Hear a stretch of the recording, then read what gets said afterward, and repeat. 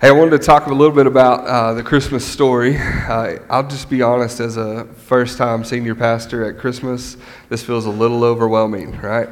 You have heard more Christmas sermons than you have heard any other kind of sermons, right? And so it feels a little daunting to preach Christmas Eve and then preach tomorrow morning on the most known story and maybe the most unknown story. But here we are. Somebody's got to do it, right? All right. The Litton girls read from Luke 1, the backstory a little bit of what leads us up to this night. It leads us up to the birth of Christ. Mary is a young girl. The scripture calls her a virgin, and she's a virgin in two senses. She's both young, and that's what it means, but it also means she's never been with a man. And so when it comes, the news comes to her in this no-name place where she's at, called Nazareth, in this to this no-name girl, Mary, this little teenage girl. She is the Litton girls, right? She is a teenager. And this news comes to her from God through the angel Gabriel. And Gabriel comes to her, and I love the version that y'all read, because it said, what does yours say? I can't remember, but it used the word grace. Mine in the ESV says, Mary, you are highly favored. And that's what the word means. Mary is given grace. And what does that mean? She doesn't deserve this. Mary's not something special, but God comes to her with this news. And what is the news? She's going to bear a son. And that doesn't seem like that great of news, except maybe in their day a little bit, because they didn't have ultrasound and they didn't know if it was going to be a boy or a girl. So maybe Mary had a little bit of planning. Maybe that was helpful to her. But the news that she's going to bear a son is very meaningful if you know your Bible, right? Because this is what they had waited for since Genesis 3, that there would be a son born of woman who would come and crush the serpent's head. So when the angel comes to Mary and says, you will bear a son, he's saying so much more than just, hey, here's the gender of your child. And the angel gives Mary this sign, so she'll believe the news, right? She says, your cousin Elizabeth, who everybody thinks can't have a child, she is pregnant, and you'll be able to see it, right? And you don't deserve this either, and neither do you and I deserve to be sons and daughters of the King. We all come to God based on what? Grace, favor, undeserved. It's not because we're something, it's because God wants to do something here. And so how does Mary respond? She has a little bit of doubt, as you can imagine, right? She doesn't understand. How can this be? Right? And she's not asking out of doubt. She's asking out of, I don't understand. I don't see how this could be possible. But at the end, what does she decide to do? She decides to believe that God's word is true and that with God all things are possible. She believes in his promise. I want to read and continue the story, Luke chapter 1. I think it'll be on the screen. Starting in verse 39. Mary goes to visit her cousin Elizabeth. It says, in those days Mary arose and went with haste into the hill country to a town in Judah. And she entered the house of Zechariah and greeted Elizabeth. And when Elizabeth heard the greeting of Mary, the baby leaped in her womb. And Elizabeth was filled with the Holy Spirit. And she exclaimed with a loud cry, blessed are you among women, and blessed is the fruit of your womb. And why is this granted to me, that the mother of my Lord should come to me? For behold, when the sound of your greeting came to my ears, the baby in my womb leaped for joy. And blessed is she who believed that there would be a fulfillment of what was spoken to her from the Lord. So Mary goes to visit her cousin. I think in some ways she's wondering, is this really true? And the angel had told her, hey, Elizabeth's pregnant. If you really want to believe this, go see it for yourself. And so she goes to visit her cousin Elizabeth, who is pregnant with the baby John the Baptist, way before he's ever baptized anybody. But he's John. And what happens when she shows up? This baby in the womb recognizes the messiahship. I don't know what the word is, but it knows that something is in that belly over there. And the baby leaps for joy. And Elizabeth is overcome. It says that she is filled with the Holy Spirit, and she declares this blessing. Now, if you read the blessing, it's really interesting, because what she really praises her for is her belief. She praises her for her belief. At the end, in verse 45, it says, "And blessed is she who believed that there would be a fulfillment of what was spoken to her from the Lord." Mary had no reason to believe this, but blessed is she who believed there would be a fulfillment. Israel had no reason to believe that God was going to come through. It had been thousands of years. They had no reason to believe. But blessed are those who do believe. And in our day, it's no different. People say, "Oh, Christ is not coming again. Oh, there's no point to this life." No, blessed are those who believe that Christ will come, who believe that he will come again and that he will redeem us. Elizabeth praises Mary for her belief. I think Elizabeth is also thinking about her husband. I don't know if you remember this, but Zechariah had been told, "Hey, you're going to have a baby." And what did Zechariah do? He did not believe. And Zechariah had missed out on all the joy of that 9 months of pregnancy, right? He's mute. He can't talk. And I think Elizabeth, as she says this blessing over Mary, is going, "I'm so glad you believe because my stinking husband didn't even believe," right? She is overcome. And she is rejoicing, just as John the baby is rejoicing. And then the next thing that's recorded is Mary rejoicing. Let's look at it in verse 46.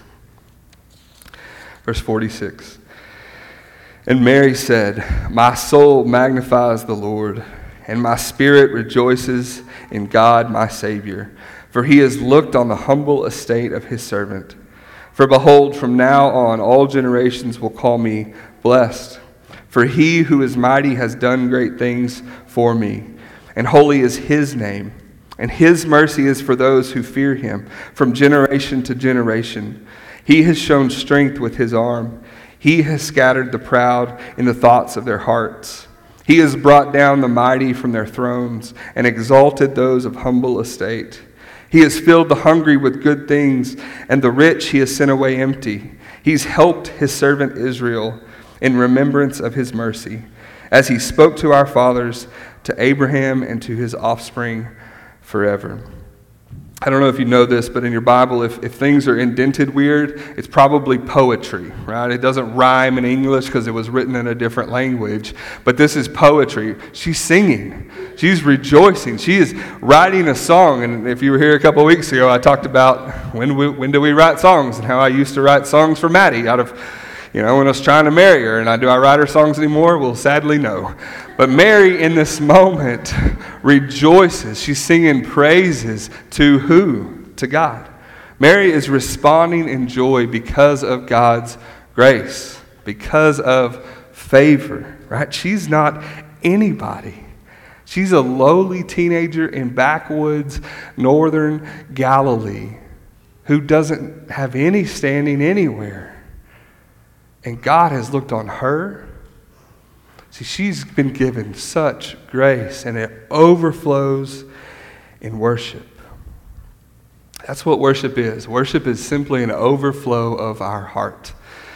Worship is simply an overflow of our heart. If we take a cup and we fill it with Sprite Zero, because that's what my kids have been drinking today, Sprite Zero, what's going to overflow out of the cup, Hudson? Sprite Zero, right? If we take it and we fill it with grape juice, what's it going to overflow with? Grape juice, right? And if we take a heart and we fill it with God and his grace, what's it going to overflow in? Worship, right? Our hearts, worship is simply an overflow of our hearts. And so you want to know what you love, you want to know what you care about, you want to know, right? Look at your words, look at the things you praise, and that tells you what you filled your mind with, and that tells you what's overflowing out. Worship is an overflow of our heart. And I love this passage here because Mary's praise and worship of God is all God-centered, right? This is not like, wow, look how awesome I am, God. This is not about feelings. This is not about her at all. Her worship is about God. Look what he has done. He has done mighty things. His mercy. He's shown strength. He has done this. He has filled. He has helped, right? This is all about God. Her heart has been so moved by God's favor and His grace in her life that it's overflowed in worship. And before you go, okay, that's great, we are all worshipers. We're all worshiping something. And it's maybe no more evident than a time of year like this, what people worship, right? Maybe experiences, maybe material things, it may be family, maybe certain people, it may be, I don't know. We worship all kinds of things.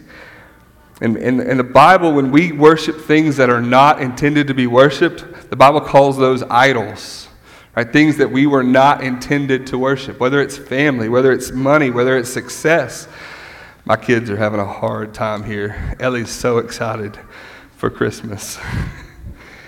We are called to worship, but we're not called to worship all these other things. We're called to worship God Himself. And we're called to be so filled and moved by God's grace that He would come to us, that He would call us favored, that He would call us loved and worthy and forgiven and justified and all the things that God does for us in Christ. That is such grace. And it's this time of year for us as Christians, that's meant to move us to what? To worship, right? That doesn't mean, like, sometimes Christmas songs are not the easiest to sing. They're not the easiest to worship. That's not the point. It's not about 3 songs on a stage. No, worship is about what we love, what we talk about, what we care about, what we spend our time and our mind thinking about. Now, here's the truth. We can all think of a lot of reasons not to worship this time of year. We got a lot of reasons not to rejoice. We got a lot of excuses, a lot of things going on in our life, a lot of circumstances that have happened to us. There's a lot of those sorts of things. Here's a list. Sometimes it's the loss of a loved one. Recently, a long time ago, Christmas isn't quite the same. Doesn't have quite the same feel. And our circumstances maybe aren't as great as we would like them to be. Sometimes it's family tragedy or breakup. Sometimes it's a loss of income, the means to provide. Sometimes it's like you can't get together, inability to see family, inability to do what you want to do. Maybe things have changed. Maybe things aren't like they used to be. Maybe you're not getting to be with certain people this year. We got a lot of reasons why it'd be easy to go, you know what, I'm not rejoicing. I'm not being filled with joy. I'm not worshiping God because my circumstances don't fit, because I got no reason to. We got a lot of excuses. And I'm not diminishing these things at all. Those are real difficulties. But here's the point. There will always be reasons, real, logical, earthly reasons to doubt. Mary had real, logical, earthly reasons to doubt God's word. She had real, logical reasons to doubt that God would come through on His promise. Israel had real, logical reasons and lots of thousands of years of proof to say, I don't think the Messiah is coming. All of the earthly circumstances pointed to, not so sure. And Zechariah hears that word and he misses out. He's mute. He misses out on all that experience. Mary hears that word and she chooses to believe that no matter what's going on around me, no matter how good things are, how bad things are, how much we have, how little we have, how great things feel, how terrible things feel, she had reason to believe. She had reason to believe, and she chose to believe. And it led to joy, and it led to worship in her life. And so I want to remind you tonight just a couple of reasons why we have reason to be filled with joy, and why that should overflow in worship this time of the year. I'm almost done. And we're going to get out of here. We're going to sing a song and light some candles, and you can take some pictures with your family and all that. And go and eat Mexican food, hopefully. I don't know. We have a lot of reasons to be filled with joy. We have a lot of reasons to be filled with joy. Number one, the Christ has come. It's literally what Christmas means. The Messiah is here. The long-awaited Messiah that was promised in Genesis 3, that was foretold of all throughout the Old Testament, is here. He has come. He has made his way to this earth. He is God in flesh, and he's come to save us. He's come on a rescue mission. It's like all the great war movies. The recovery team is in. They're here. They have eyes on the hostage. The Christ has come. And yeah, our circumstances may be bleak, they may be grim, they may be difficult, they may be hard right now. But we have reason to be filled with joy because God has forgiven us in Christ. He's looked on us in grace and he said, don't be afraid, you are favored. God has done that for us in Christ. He's offering forgiveness and mercy to us. The Christ has come. Number 2, we have reason to be filled with joy because God has been faithful to fulfill his word. There were so many times they've got a doubt. As you're going through the Old Testament, you're thinking, really? We just got captured again? Really? Messiah, is it really ever going to happen? No, God has been faithful to his word. Everything he said would happen, happened. Everything that he has promised, he has fulfilled. God's word can be trusted. And we should be like Mary in that we believe that there will be a fulfillment of what was spoken by God. You can trust that God will be faithful to his word. I don't know about all the rest of it. I don't know about our nation. I don't know about anything else. I don't know about my family. I don't know about your bank account. I don't know anything. But you can trust God's word. It is sure and it is true. And you have reason to be filled with joy this time of year because God is faithful. And lastly, reasons we had to be filled with joy is because we know that what's coming, the joy that we have forever with God, is so much greater than any earthly happiness that we will ever experience. We believe that God's plan for us to be reunited with him forever will bring us so much more joy than any earthly circumstance, any trinket that you'll open tomorrow under the tree, any experience, any whatever. None of that will satisfy you. The only thing that will satisfy you is God himself. And there is joy that is immeasurable that is to come for those of us who are in Christ. So what is our response this year? I think it's 3 things. Number 1, believe. Number 2, rejoice. And number 3, worship.